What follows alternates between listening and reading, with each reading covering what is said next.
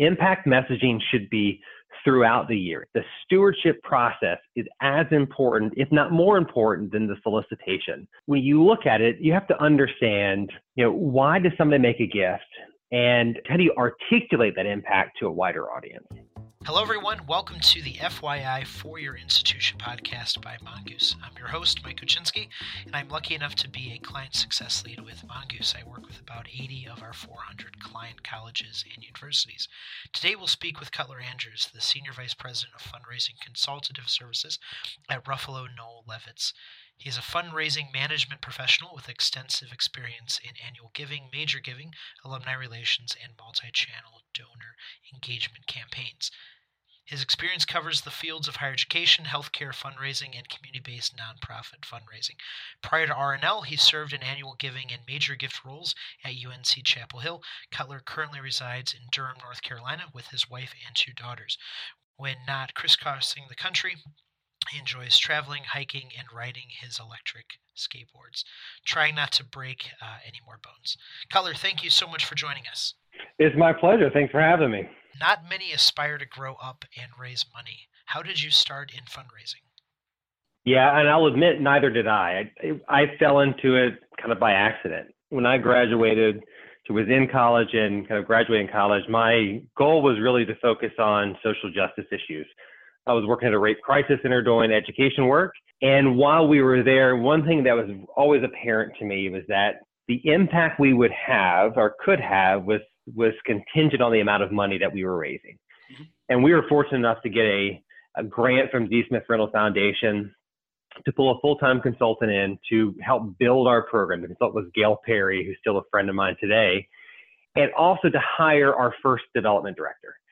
And, it was interesting. I'm so used to talking in the community about what we did, and being young and naive, I felt like I could do anything. So I raised my hand and said, I can do this job.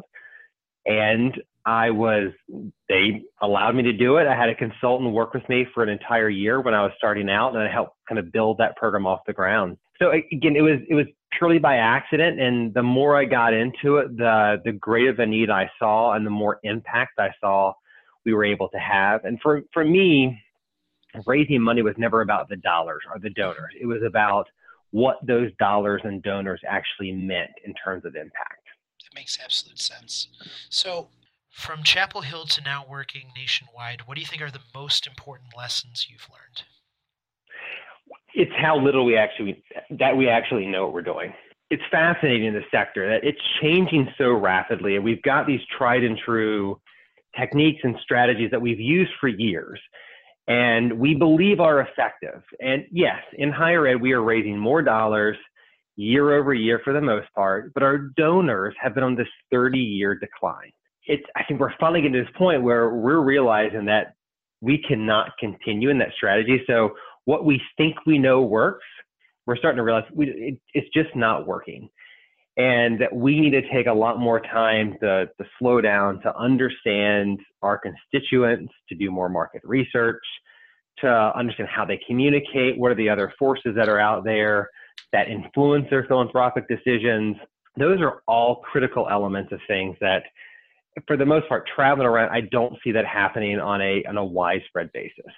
I think we assume we know what is important to them. And when we craft our messages and we try to articulate our impact, we think that impact is going to be important, or that sense of loyalty over that person's 4 to 6 years at that institution is really going to mean they're going to have a lifelong philanthropic relationship. And that's just not the case. And you sort of alluded to it, but what sort of pressures exist from other nonprofits competing forces as well? Yeah. I mean, you look at nonprofits, the really big ones, the successful ones, they live and die by donations. There's not other sources of income coming in like tuition or state funding or even some of these large grants in the same way. So they've had to become a lot more sophisticated in how they communicate, they drive impact, they steward those donors. It's also a little bit different because if you think about an organization like Charity Water, they're fairly singular in their mission. And so it's pretty easy to articulate, okay, here is what we are here for. Here's what we're doing. This is why you should support us. And this is the impact of your gift when you do support us. For an institution like my alma mater, University of North Carolina, there's so many ways they're impacting. It could be, health research. It could be, new chemistry research. It could be in the social sciences as well.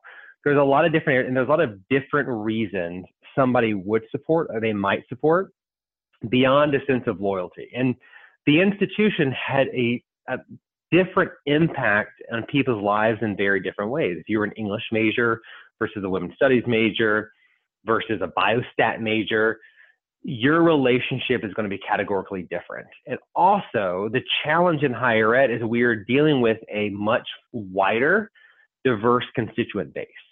Yes, you could have 22-year-olds all the way up to 102-year-olds that you're trying to work with in solicitation and engagement.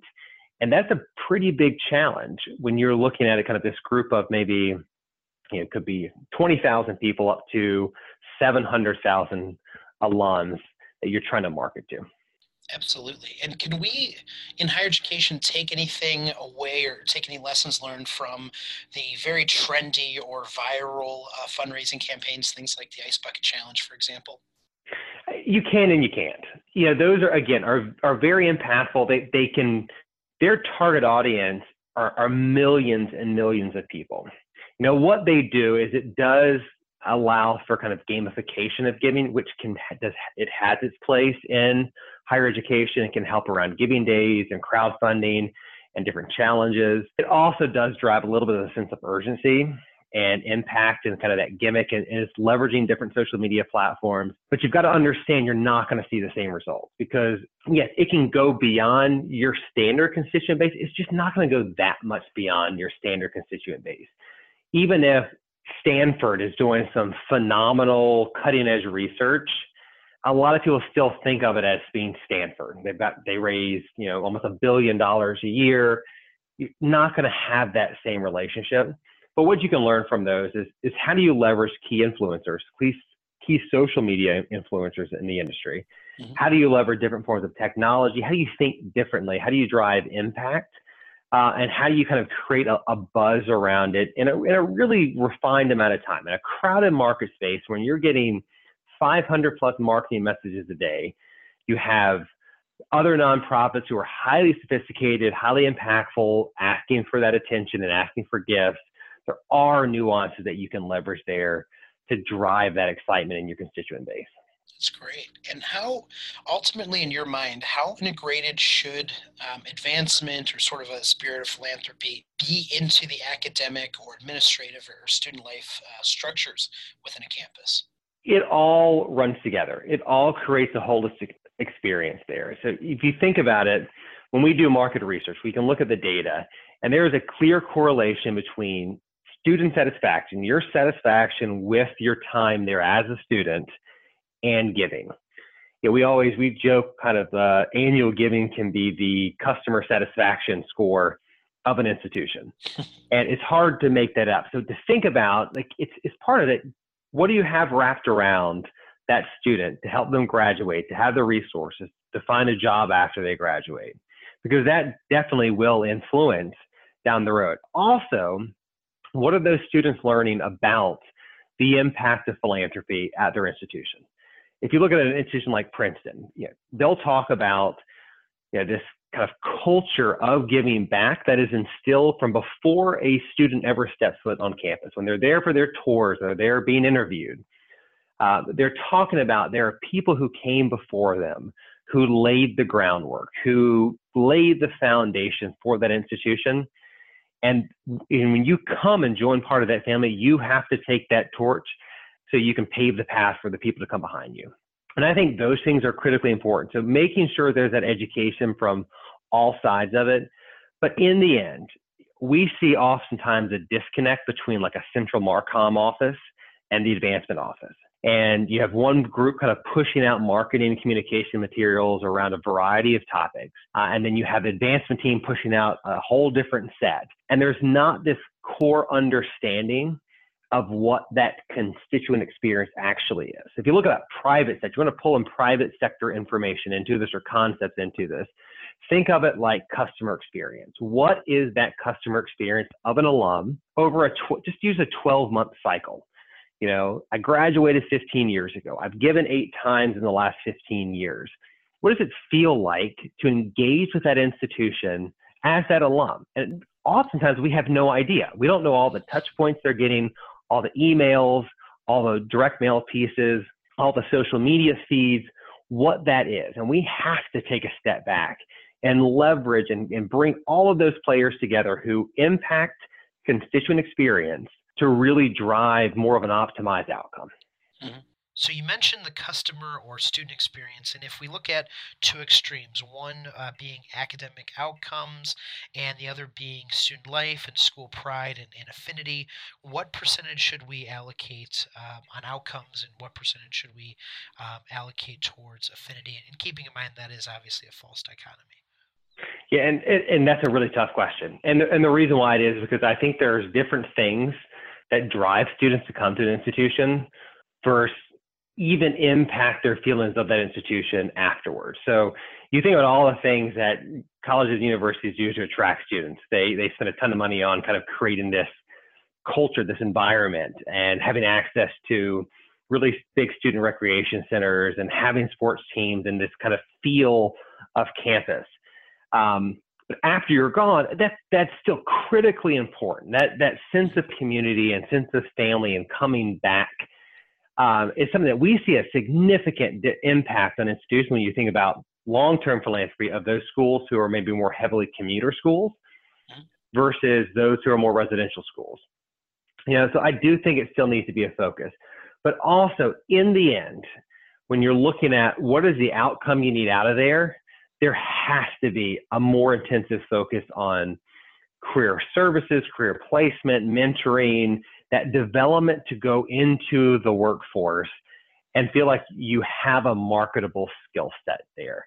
So I do think it's a solid combination. And I think and they also lean into each other a bit. That tight culture, that tight-knit family will establish that strong network that will serve you well beyond graduation.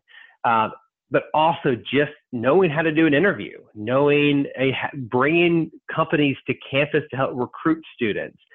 Those are all are really impactful things. I often see, candidly, on kind of 2 ends. You see really good recruiting for students on the front end, and then you see kind of a good, big advancement office on the back end. But then there's almost this underutilization of career services or underfunding of career services, and that impact as again, father of 2 daughters who are young right now, and going to all the campuses I go to, if I think about what I'm looking for, I want them to have good education. I want them to have a strong focus on teaching, good resources and to expose them to new ideas and wrap around them in terms of student success models. But I also want them to make sure that when they leave there, they have a marketable skill set. They're ready to enter the workforce. They know how to write a resume and a cover letter. They know how to network, and they've maybe gone into internships and had that focus there. And I think there's a disconnect on that side. Absolutely. So you mentioned that these things should exist for students when they are attending the institution, but are there anything institutions can do to improve sort of that satisfaction or those outcomes once somebody becomes an alumnus or an alumna? Certainly.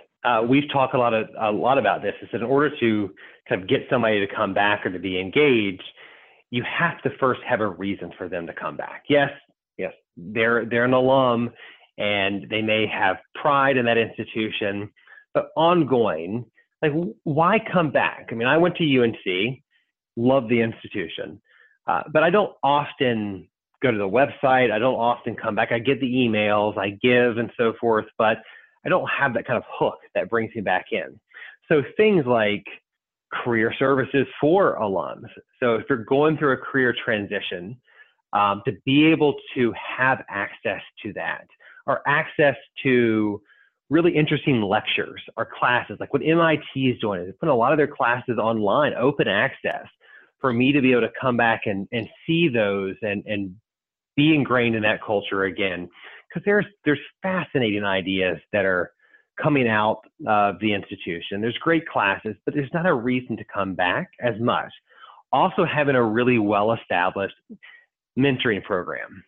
And again, these are all opinions in my mind, but from visiting a lot of campuses, when it comes to, especially the millennial generation, this time and talent is often more important than money and how they give back. So if you can get them to give you their time and their talent, whether it's recruiting new students or helping graduating students or developing this mentoring network, they will stay connected to that institution. And that connectedness will continue to grow and build into a long-term philanthropic relationship. Mm-hmm. Now, one thing I noticed you didn't say is events. And if I may editorialize, I think so many institutions think, let's create a community award or a Hall of Fame for athletics with events to bring people back. Do you think in some ways those events have outlived some of their usefulness?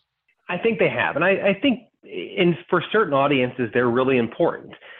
When it comes to things around alumni relations and alumni events, it's one of the things I think what we assume in the old model is that an event is one of the optimal forms of engagement. Now, for many groups, it is. It's a great predictor of if somebody is going to give or going to be engaged, an opportunity to reconnect back in.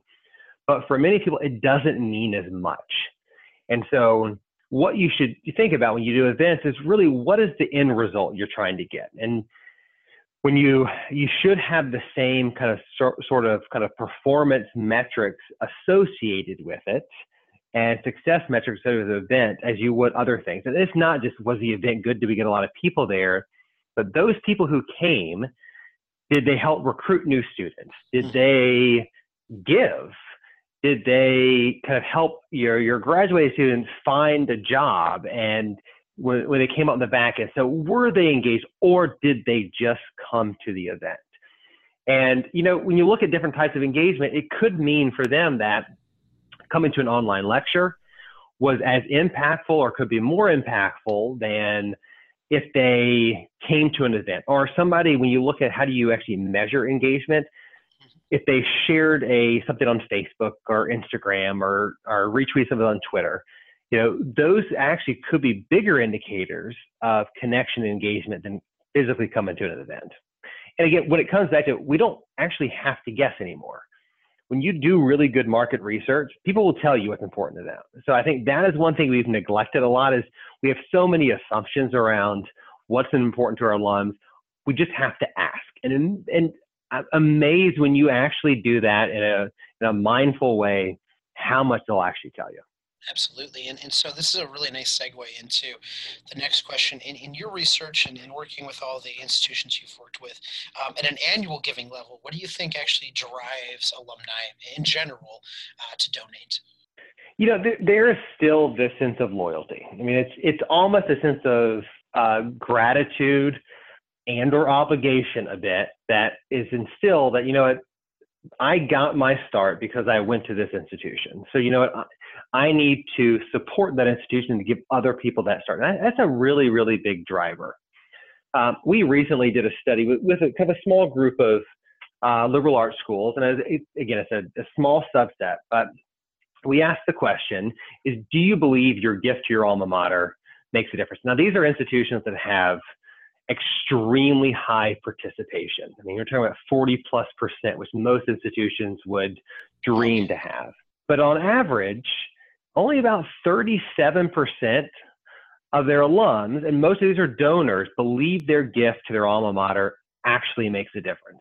And that is scary because it creates a very tenuous environment for the long-term sustainability of that institution. Because those philanthropic dollars can get pulled away by other institutions or other organizations where impact messaging is far stronger. So that loyalty, the gratitude will only take you so far. You have to switch it over to drive impact. But I still think when you look at the primary messaging, that's the primary driver, which is also probably why we continue to see a decline in donors year over year. So what can schools do to drive that sense of impact? I think they need to figure out what it actually is. How are they actually impacted? And not what they think it is. but what it actually is. And also understand from their constituent basis. And again, not to kind of be a broken record here on market research, but that's what market research can tell you. It can tell you, okay, well, this subset of alums over here is really interested in social justice. So when we talk about our impact messaging, we need to talk about how this institution connects back or impacts social justice issues.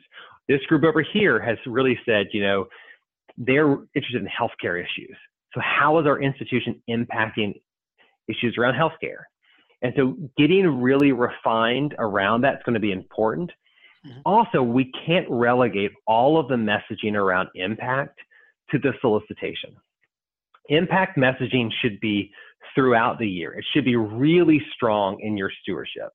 And to get that next gift, the stewardship process is as important, if not more important, than the solicitation in order to get that next gift. So I think when you look at it, you have to understand, why does somebody make a gift, and how does that gift going to really impact how do you articulate that impact to a wider audience? Mm-hmm. How is this model or sort of these ideas, how does that change in regards to major giving? Major giving is different. So if you think about giving in kind of a wide array of, there's types that we often talk about. There's transactional giving, which are, you're at the checkout and somebody, asks you to, give $3 to this organization, or you're doing a campaign and you're just like, just give me $10 for this. There's things that you don't really think about the impact. Then there's relationship giving. As I give because, this is actually an important issue. My friends are doing it.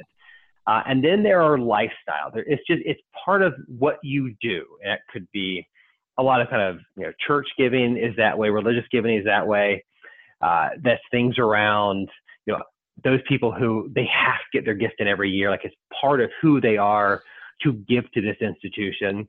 And then there's transformational giving. Transformational giving is what major giving is. It is this concept that I believe my gift, and you see it, is going to make a meaningful impact, either like on an individual or a wide array of individuals. It's easier at that major giving level to see that you can easily connect back to and say, you know what, I know that this gift provided a scholarship for this student. Mm-hmm. And so I think those are the cases that are easier to make. I mean, they still do it. I mean, it used to be in a lot of organizations that $25,000 was a major gift. Some cases it's $250,000 or $2.5 million. Right. But even still, it is that belief that this gift will be transformative. And that's how the difference is between kind of where major gift giving sits compared to those who do more of an annual gift. Absolutely. And do you find that it is tougher to solicit or cultivate gifts for things that are less tangible at the major giving level, or is that sort of a myth that needs to be busted? No, I mean, it's definitely, there is this drive for impact at the major giving level, like the very direct. Yes, there's still people who are fine giving to buildings and put their name on buildings, or they do give large gifts to kind of get access. But you look at kind of what some of the large foundations, how they're leading the way. The Gates Foundation is a really good example. Like everything they do is outcome based. And we're seeing that actually at all levels of giving, but really start at that high level that, yes, I will give you $50 million, but I want to see certain outcomes from this. Like I want to see this transform people's lives, either via research or access or other innovations. And to give large gifts to kind of this concept, an amorphous concept, is harder and harder. If you've got a lot of money to give, you most likely have some probably business savvy in order to do it. And so they almost take that same lens and put it on that gift. That's, wow, fantastic insight. Thank you. In terms of giving days, obviously, I think it's transcended popularity. I think it's become almost a required practice now for most institutions in terms of advancement. So what role should Giving Day play for institutions? I do think giving days are essential. I mean, whether it's a giving day or 2 days or a week, it's a concentrated effort that everybody on campus can focus around. And I think that's crucial. And that's why they're successful. There's a giving day in itself is nothing magic. A giving day, it's the strategies that go into a giving day are what make it work. It is the kind of condensed focus, is creating urgency, is leveraging challenges, is getting a wide array of ambassadors and influencers on board for this to really drive, to like kind of rise out of the kind of the chaos of everyday life to become, at least for a short amount of time, kind of at the forefront of people's mind. It helps out a lot.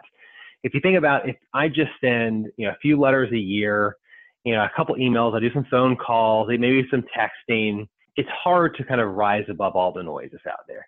Given days enable you to do that. Now, how you execute on them is going to be critically important. Challenges are important. We often talk about even how do you leverage, students. We had this conversation at one institution where they were trying to figure out how to use their call center. And I said, well, you think about your call center, how do you drive immediacy around this? So being able to call, leave a voicemail, immediately send a text message with the giving link, and maybe even follow it with an email. So it's this 1, 2, 3 touch point on somebody in a condensed amount of time to make sure they're driving a gift and giving them all the opportunities possible to make a gift at that time. It helps because spreading it out over a long period of time can lead to a lot of fatigue or annoyance, as opposed to that one day where it can come together and really drive impact. That's great.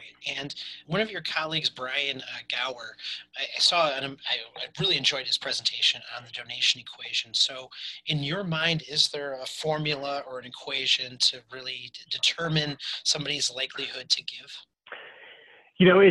There are, and every institution is different. And so what you want to be able to look at for them, so I go even more granular because that's where I spend a lot of my time, is I take all of the data they have and we do modeling, because candidly, each institution tracks data in different ways. There's institutions that we do not know whether they came to an event. We don't know who got an email, who got a letter, or who liked a social media post. Any of those things are what their consistency in giving was. To me, to do that equation comes from a really in-depth data analysis and taking as many possible data points that you can find and pulling them together to develop a really comprehensive predictive score. And again, you couple that with market research to add another layer on there as well. And you start realizing, is there a pattern? Because the reality is every institution has a different history with their constituent base. Some could have had a really robust annually given alumni relations athletic program, while others are in their infancy and they haven't had a lot of communication. And so all of those unique elements are going to develop different equations in order to do that. And so what you have to do is you have to take your own data and you have to look at your own constituent base and their understanding of their experience to really develop that kind of honed in strategy for the year. And you have to even look at all of the channels that you have and that you can leverage. Many of them have just done the typical 3. So it's mail, phone, email. But there are so many other channels out there now. I mean, it's like with you all and others, like texting is becoming another way to have a very personal engagement. How do you leverage social media? How do you leverage even unique types of regional events or other online events in different ways? Got it. And so, if I was hired as a VP of advancement at an institution, I've been tasked with completely rewriting the rules at my school, I guess. What sort of things would you work on first? I would forget in many cases what I think I know about the institution. I would look at what we've done. I would go have a ton of conversations. I would go talk to the alumni population. I would do research with them. I understand from their perspective what this relationship is. Internally, we've got a ton of information about what we think that relationship looks like. I think going out to them and really understanding their perceptions around it. Look at all the data. You'll probably walk in and they've probably done an alumni survey. They've probably done student satisfaction surveys. You can look at their enrollment material. You can understand that student experience. And that helps you kind of create this picture there. And then think differently about how would you rebuild this operation? Do you have, an annual giving office over here and a major giving office over there, and your marketing communication and your prospect research? Or how do you bring certain groups together to refine that true constituent experience? And how do you make sure that it is optimized in a manner that is maximizing your budget, but also the impact of those alumni? And it's a challenge because it's going to vary if you've got a staff of 300 people or 30 people. And so all of that, I think you can refine in very different ways in order to optimize that experience. The reality is what we're seeing as this decline in alumni donors, it does not have to be the path forward. But if we don't drastically change how we operate, how we think, the tools we leverage, the information we gather, the way we engage, it'll continue. But there's nothing out there that says we can't turn this around. You always do joke, I can guarantee I can probably walk into any institution, and if we look at this and we leverage it and we really kind of walk with some of the tried and true traditional things that we know are not working in certain segments, and we leverage best practices from the private sector, from large nonprofits, from other areas, and just start experimenting, testing, and asking the right questions, we can turn this around. You've alluded to this older model of providing students a great experience and eventually reaching out and talking to those students who have now become alumni about continuing that tradition of greatness through philanthropy from that alumnus or alumna. Has that model changed, or is it broken? What does that look like moving forward? Yeah, I mean, I do think it is changing. And I think it's changing because our perceptions around higher ed are changing, for one. The amount of, 20 years ago, the amount of student debt somebody graduated with is very different than the amount of student debt they're graduating with now. The economy was different. You would go into one job and you may stay in that job for most of your career. Now there's a lot more mobility. We can't even keep track of people. Somebody graduates 5 years ago, they may have moved 4 times in the last 5 years. Everything about their life is different. So you look at millennials, so this is kind of this cohort that everybody's trying to figure out right now. And they're worried because if you look at participation rates at universities, it's being driven down by much lower performance in millennials.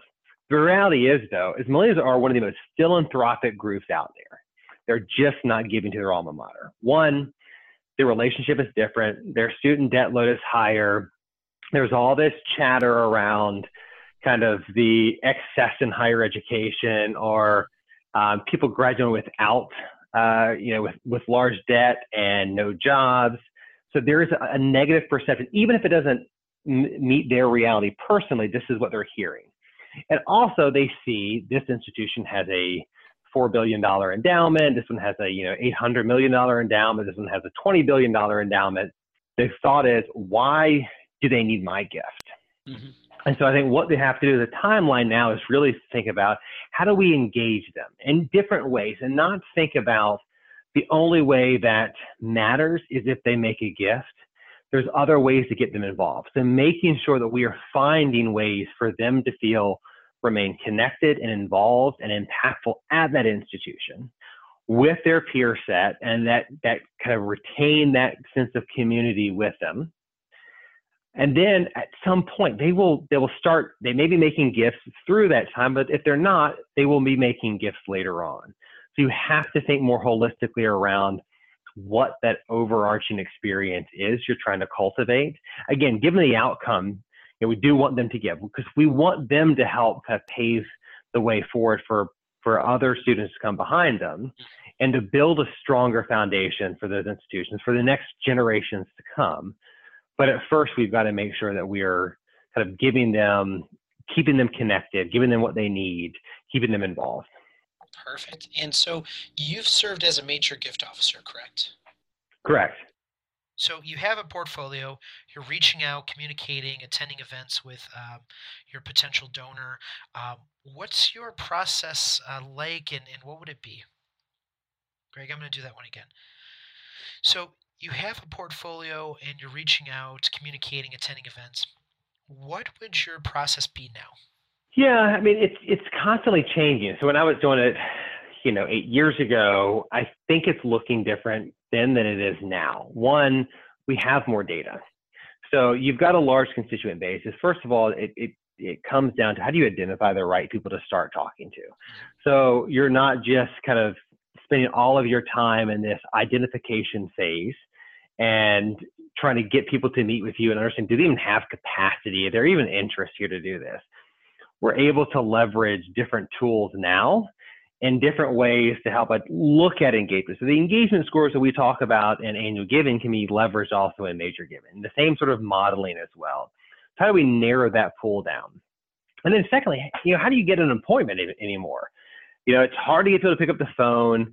Do we have their correct information? The data integrity within higher ed is still a tough thing. It used to be I would never have thought about sending a donor a text message or reaching out via LinkedIn. And in many cases, those are new channels to do it. So you have to get in front of them. But the tried and true still comes to it. You have to talk to them. You have to understand what's important to them. You have to listen to what's important to them. You have to forget, yes, you may be you hope they give over here, but ultimately they're going to give where their passion is. So if you are able to do active listening really, really well, then you'll be able to identify this. For me, when I started working at the Rape Crisis Center, I was actually a volunteer. I was on the crisis line. And one thing we talked a lot about when you're doing crisis work, whether it's in any area, is this concept of active listening. Is being able to kind of get people to talk, to know when to not talk, and to have somebody feel engaged. Now that is one of these tools that I've used in my entire life, professionally and personally. And with major giving, that is still key. And unless you can get them to kind of be inspired and to talk about it, because in the end, they're going to get themselves far more inspired, in my opinion, than you are. You can help show them the pathway, show them the impact, but they've got to start seeing it and feeling it for themselves and seeing and feeling how their gift can continue to make an impact there. Again, but at the same time, we have to be able to get smarter to make sure we're going after them. Like we're getting in front of the right people at the right time. So again, it's looking at all the data you've got in the database, and it's looking at external data as well, as whether they're wealth indicators. But in the end, this is where that kind of the science and the art come together to really develop a really solid strategy.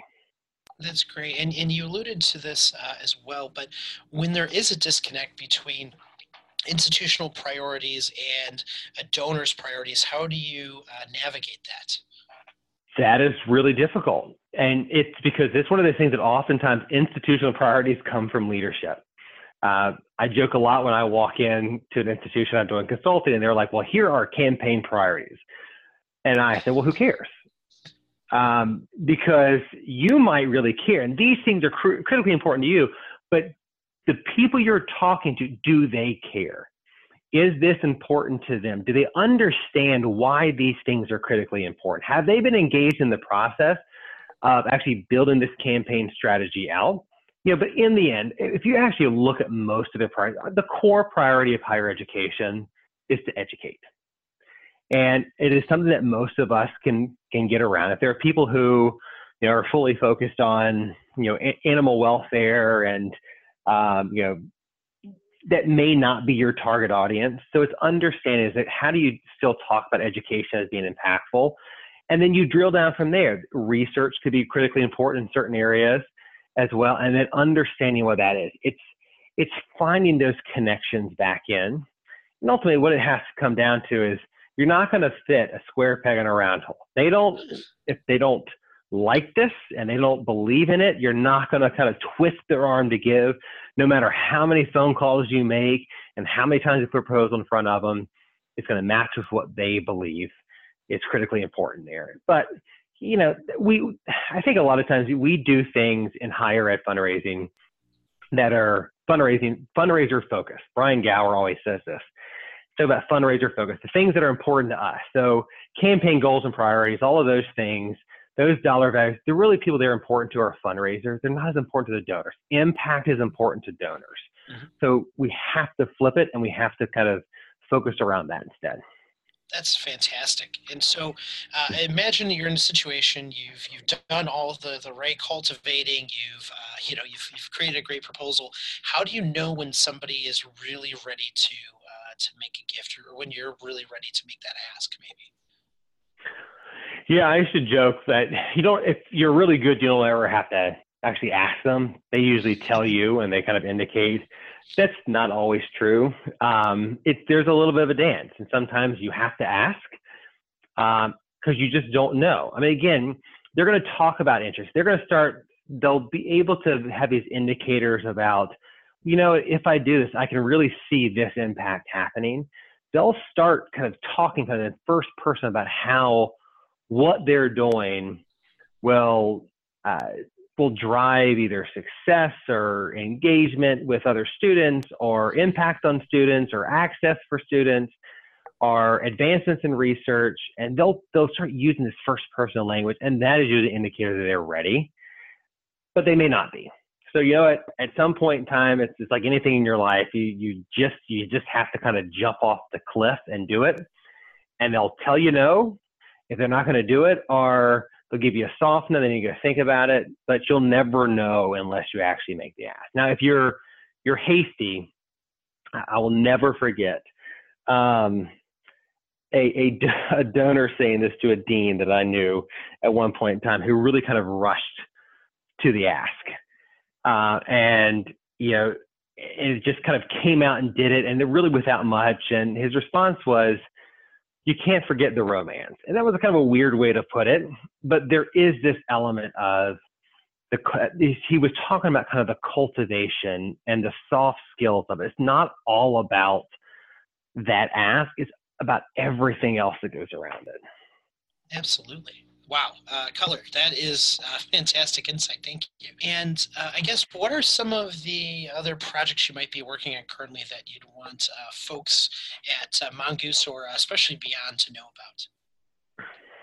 Yeah, I think for us, what we're working on right now is how do we reimagine consulting, market research, assessments within higher ed. I think there are phenomenal thought leaders out there, and it's by no means disparage any of them, but it's when we kind of took on this idea of reshaping or looking at consulting in a different way, we try to figure out what could we do different. So we have our group consists of, yes, consultants, but also, full-time researchers, so people who are taking all of this data and trying to learn from the data and develop strategies around the data and produce the data out, which is primarily what Brian Gower does for us.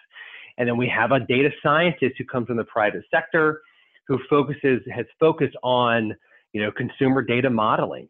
So we're trying to pull all of these strategies from different areas to develop kind of a better mousetrap a bit, and for us to understand, on an individual institution basis, and then at an individual constituent basis, what is going to drive sustainable growth.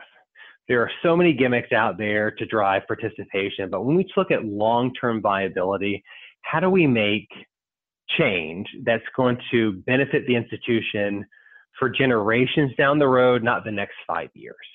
And so that is what we're really focused on. So again, heavily market research, heavily invested in donor personas, engagement score and modeling, all wrapped around consultants. So it's actually putting the data first and wrapping the consulting around it, not doing the consulting and leveraging the data to support what we're saying. Absolutely. So you kind of walk into a program and figure out, there's so much I don't know. I'm not going to pretend I know anything about it until I start getting to the core of all of their information. That's great. And Cutler, we ask all of our guests when they join a podcast episode, what would you call this episode and why? That's a great question. I would probably call it reimagining advancement, because I think in the end, this is what we have to do. We have to take a huge step back and say, what's working, what's not working, and let's reimagine this, because you know what, it's not working. The donor numbers tell us that. Yes, the dollar numbers are this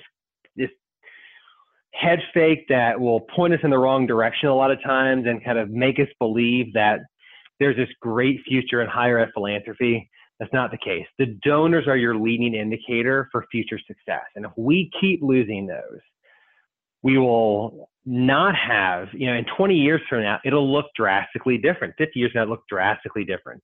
So how do we reimagine this from the perspective of our constituents and drive a renewed success in this area? That's amazing. Well, Cutler, thank you so much for your time. We all greatly appreciate it. Likewise, I appreciate it. Take care. And thank you for listening. If you have any questions or if Mongoose can help you in any way, please feel free to email me, mike@mongooseresearch.com. We also have lots of great content at mongooseresearch.com, on Twitter @mongooshed, and on Facebook @we.rmongoose. Until next time, thank you.